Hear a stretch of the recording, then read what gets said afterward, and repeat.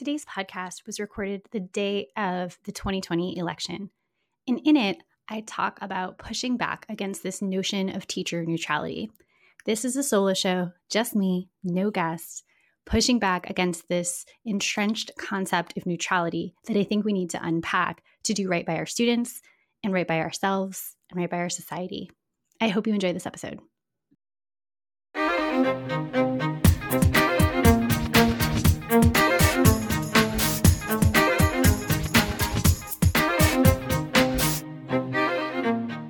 Hi, I'm Lindsay Lyons, and I love helping school communities envision bold possibilities, take brave action to make those dreams a reality, and sustain an inclusive, anti-racist culture where all students thrive.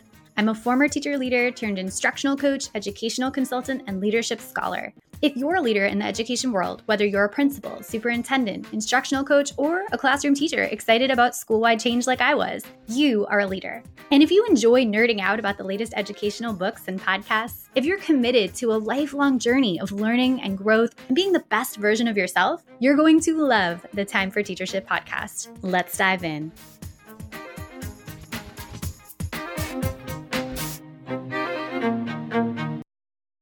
Today, I want to talk about teacher neutrality, or the concept of teacher neutrality, and I want to push back on it.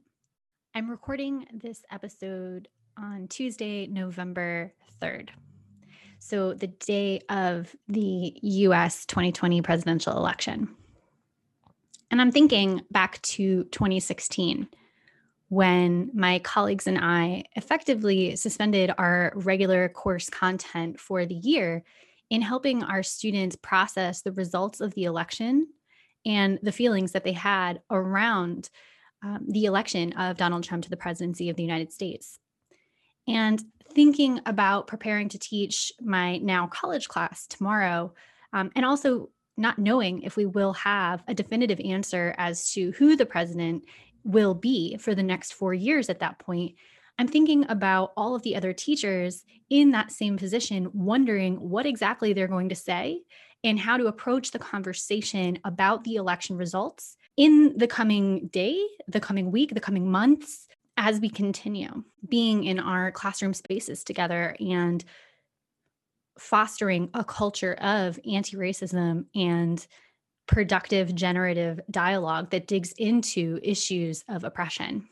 And so I guess my dream here is that as we digest the news about the election, whenever it does come, that we don't try to adhere to this notion of neutrality that I see as truly a false notion of neutrality. And so some folks may say, whoa, Lindsay, that is way too radical or way off base here. And I just want to share why I don't believe in this idea of teacher neutrality and why, as a teacher, I took risks that at times I thought might get me fired because I felt like it was the right thing to do. And when we teach, this idea of civil disobedience and we glorify it, breaking the unjust laws, right? We're talking about laws there. If teacher neutrality is just a norm, right? Or kind of an unspoken norm that we believe exists, it's not necessarily a law. And if it is in our contracts, right? Again, I go back to that notion of glorified civil disobedience. And we teach it and we talk about activists who are powerful and made a difference. And I suppose the question I have is, are we willing to be the people that we glorify in teaching history classes and teaching this content to our students? Are we willing to push back against a perhaps regulation in our contracts, or if not, an unspoken norm or agreement that we should remain neutral? And that's what a good teacher does. So here's why I think this idea of neutrality is not something that I want to adhere to, nor do I hope that others do. The first reason is because it's just not accurate. This concept of neutrality, if it means how we've always done things, how we've always taught history, how we have always centered whiteness and cisgenderedness and maleness. If neutrality is that, it's not neutral. That's just not neutral. Supporting the status quo is not neutral when we know that supporting the status quo means that students who are Black, Brown, or Indigenous, or transgender, or students with disabilities, when they don't get the same results as white, cisgendered, rich students get.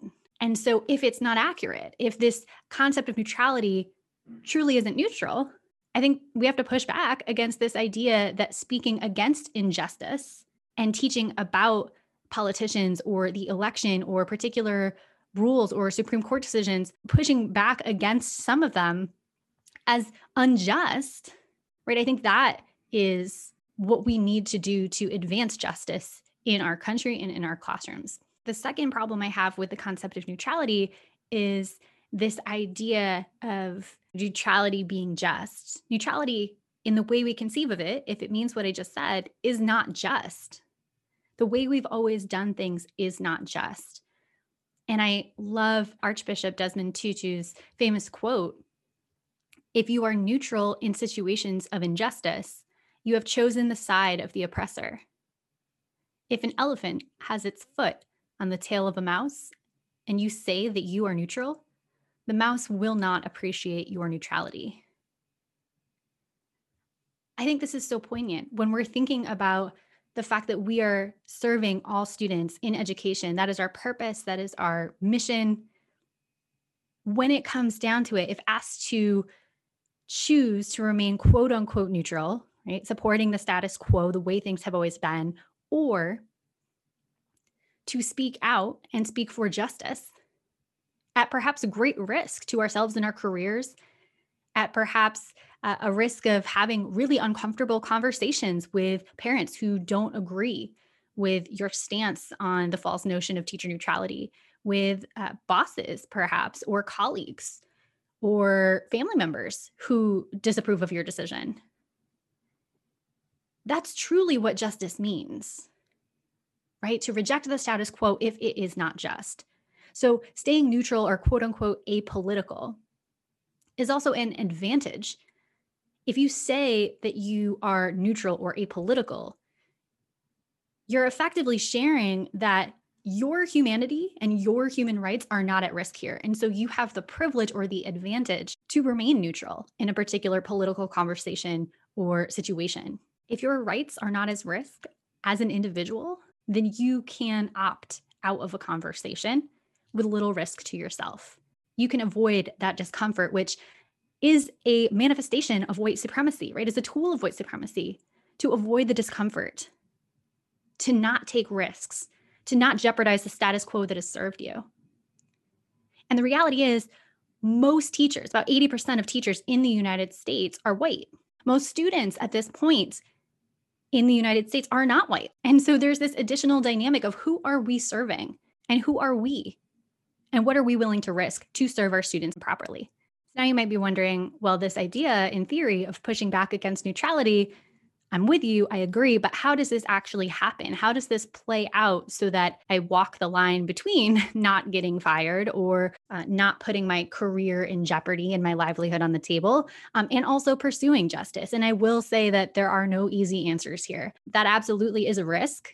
And I just invite us to have that conversation first and foremost with one another about what that means. And if we can talk about it as colleagues, as adults, even with students, right, about what neutrality means in a broader sense, not necessarily as in the teacher sense, as a responsibility of teachers, but just generally. If we can have those conversations and produce generative dialogue about what this means for our conversations as a school community and as a larger community as well, I think we're getting there, right? We're making progress if we can do that well. I also want to say different teachers and different people have different degrees of risk. So for folks who can say, I am apolitical or I am staying neutral on this, because it doesn't risk your individual rights, those folks have less risk typically in cases like this. And therefore, it is more important that those folks step up to the plate here and take on some of that risk that other folks who have not been advantaged by our systems have been having to keep on their shoulders and have had to shoulder those risks far and above anyone else. And so it's time those of us who are at less of a risk in that scenario to step up and take on that risk and to voice our resistance to this concept of neutrality, which does not serve our students. Logistically speaking, in the classroom, this looks like conversational agreements that center justice, that center dignity, and ensure that a person or a group's humanity is not up for debate. This is a central tenet of having these conversations. We cannot ensure a space in which students are going to want to return to conversations like this, in a space in which students feel loved and supported and a sense of belonging, if we don't agree that a basic guideline that is foundational to productive conversations about oppression is that we cannot disagree with who a person is. We cannot say that their identity is invalid or their experiences are invalid. So we can honor the dignity and the experiences of people and disagree about where we're going to make a better world for everyone, but not about the dignity of the person themselves. In addition to setting human guidelines for the conversation that center human dignity and make sure that we are not going to violate that, academic guidelines can also be established. So, as an educational institution, right, your purpose is to support students to have a better academic understanding of things like research and data and fact versus fiction.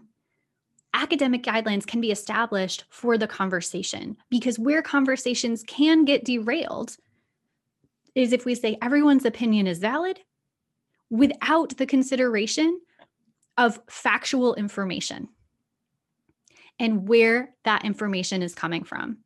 So, source quality, quality of research design, things like that, you can absolutely look at research design and interrogate sample representativeness, all of that stuff. That's actually a great way to apply some key ideas about research and think about the applications of things you might be studying in the real world. Absolutely. Do a source analysis, do all of those things. But we cannot ignore data and statistics. We cannot ignore facts. That is part of our responsibility as an educational institution in this conversation. And so, again, you can disagree with how to solve problems. I think that's what politics really should be all about. How do we create a better world for everyone? How we get there might look different, and we can disagree about that, but we can't disagree with people's humanity and the necessity for people to have their full set of human rights. And we can also not disagree with the fact that problems exist when data points to the fact that those problems exist. And so the next step in terms of getting started with this work, of course, this is going to look different for every community depending on what grade level you teach, where you teach, the population you serve in terms of student demographics, geographic nature of your school, teacher readiness, and teacher demographics as well. But as a leader, if you are a school leader, a principal, superintendent, assistant principal, you can bring this issue up with your staff. Many staff members have been thinking about it. They may be thinking differently about it. They may be thinking similarly to you, different from others, but they have been thinking about it in one way or another. This election and just current events in general affect everything we do. They affect us as individuals, as people, as teachers. They impact our pedagogy and our considerations when we determine what and how we are going to teach. So, what you can do as a leader is prepare how you want to talk about it with your staff and offer some shared language to provide opportunities for teachers to talk about how they're going to talk about issues in their class. So provide some language around discussion agreements or values to uphold in class conversations. What are the guidelines? What are the shared parameters that as a school you can come up with to say, we are not going to violate another person's dignity? What does that language look like for your school, for your grade level? And maybe co-construct that with your staff. Another thing to consider is conversations with families. So consider that shared language that you want to have with staff so that if a family member comes in and addresses what they see as this issue of violating teacher neutrality, you can provide one, a buffer between the teacher and the parent. So you're kind of the first stop so that family members aren't directly calling teachers. And you can provide that information and share that this is a school-wide initiative. This is our set of guidelines that we collectively came up with to have conversations about important issues. And you can also support teachers and provide professional development opportunities, coaching support in the form of observations of these classes, not to judge or grade teacher performance, but to take in what's happening and collectively brainstorm where teachers can go from there or how to address problems that may arise.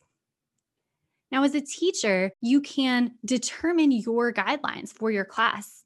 Of course, you can bring it up to the larger school. You can ask your boss about creating opportunities for larger staff wide conversation. But you can also, if you feel isolated in this journey, if you're the only one that seems to be doing this, you can determine the guidelines and the language that you will use in your own individual class to talk to students, to talk to family members who may come and talk to you about what you're teaching students and what you're talking about in your class. You also may want to prepare for colleagues if you are on this journey alone, who may tell you that it is your job to stay neutral or remain apolitical. And so you might want to prepare exactly what you want to say to those colleagues, to have that language ready to go, to share some additional resources, which I'll be sharing with you at the end of this episode, so that they can kind of explore those questions and push back against that notion of teacher neutrality as it fits for them. And as always, we need to build up our collective and individual literacies around various identities and forms of injustice so that we can facilitate conversations with our students, but also with adults, with our colleagues, with our families, with our bosses, with our students' family members on issues of racism and white supremacy, on issues of nativism and sexism, on issues of ableism and homophobia, transphobia, Islamophobia, all the topics that may surface in conversations around the election specifically, or more broadly around any current events that happen throughout the year and not just in this moment in time. In the show notes today, I'm going to link to a bunch of resources to support you in further exploring this concept of neutrality. So you can kind of get started. You can share some of these resources with your colleagues or with family members. And it might provide you a kind of shared language to figure out exactly what we are trying to do here in the field of education. What are we trying to do as teachers? Why did we get into this field? And who are we trying to be as individuals? How are we bringing our whole selves into the class?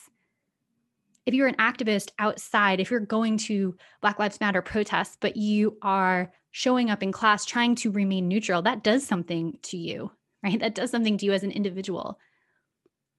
It prevents you from being able to show up and bring a lens of justice, a centering of justice, a core of justice into how you teach and what you teach. And as a clear caveat here, I am not at all saying that you need to tell students how to think and that students all need to agree with you. I think that is something that I continue to work on because I am very clear in my passion for feminism, for anti-racism, but I also don't see those passions as something that is political because, again, they center people's dignity. They say, I am fighting for justice for all students, for all people. If I was pushing a particular agenda for a policy or for some sort of, again, solution to how we attain justice for everyone, that's not something I need my students to agree with me on. But I need students to center the justice of all people in our conversations. And if there is a trans student in the room, if there is a student who is gay in the room, if there is a student who is Black, Brown, or Indigenous in the room, if there are a bunch of hetero, cisgendered white kids in the room, right? I need them to know that they matter, their peers matter, and that everyone's dignity and humanity matters. And so I see that as the clear difference between pushing my own beliefs and making sure that we center justice and humanity for all folks in our class. And so the resources I will link today include a resource from Teaching While White, which is a podcast. The episode is called No Neutral Zone and features a wonderful interview with a teacher who shares about his own personal identity. For a while, he found himself kind of covering up who he really was in the class. And then now being open about his identity with his students and how he teaches and sees the concept of neutrality. It's a fascinating listen. Also, April Brown wrote a blog post called Talking with Young Kids about elections, democracy, and justice for all. There are a bunch of great resources in terms of texts that you could use to center conversations around elections, democracy, and justice for young kids. And I think this is particularly powerful because a lot of times in conversations about social issues, about racial injustice, about sexism or consent, or all these things that are really central to how we live as human beings and absolutely are important to talk about in the young grades. Sometimes people feel like either they shouldn't be talked about or they should, but they're not sure exactly how to go about that conversation because, of course, it's going to look different from a conversation with a bunch of high school students when you're talking to a bunch of first graders or kindergartners. And so this is a powerful blog post to check out. And finally, a resource from the Teaching Tolerance website. This is an article written by Corey Collins called Teaching the 2020 Election. What will you do on Wednesday? And so specifically speaking about the election and thinking about that notion, which it references in the post, thinking about pushing back on that notion of teacher neutrality. And it actually links to another blog post, tons of blog posts actually within that article from Teaching Tolerance, one of which does directly address a teacher kind of reckoning with that notion of neutrality and kind of walking the line, so to speak, between having students believe exactly what he believes and centering justice in conversations with students. And so I thought that was a powerful read as well. I'll link to all of those resources in the show notes for today so that you can check them out. If you have any resources that you would like to share about how you are addressing the election or current events more generally in your classes this year, how you're fostering these conversations with colleagues, in staff meetings, in department meetings, in just kind of quote unquote water cooler conversation moments, if those moments exist via Zoom or in person, and how you're talking about them with students. If there are activities that you want to share or shared language that you want to let us know about, please let me know. You can find me on social media, or you can drop a link to one of your resources if you're willing to share, or just a comment about how that's going in your class and the approach that you've been taking and how you're thinking about this notion of teacher neutrality in the year 2020. Thanks for listening, amazing educators. If you loved this episode, you can share it on social media and tag me at Lindsay Beth Lyons, or leave a review of the show so leaders like you will be more likely to find it. To continue the conversation, you can head over to our Time for Teachership Facebook group and join our community of educational visionaries. Until next time, leaders, continue to think big, act brave, and be your best self.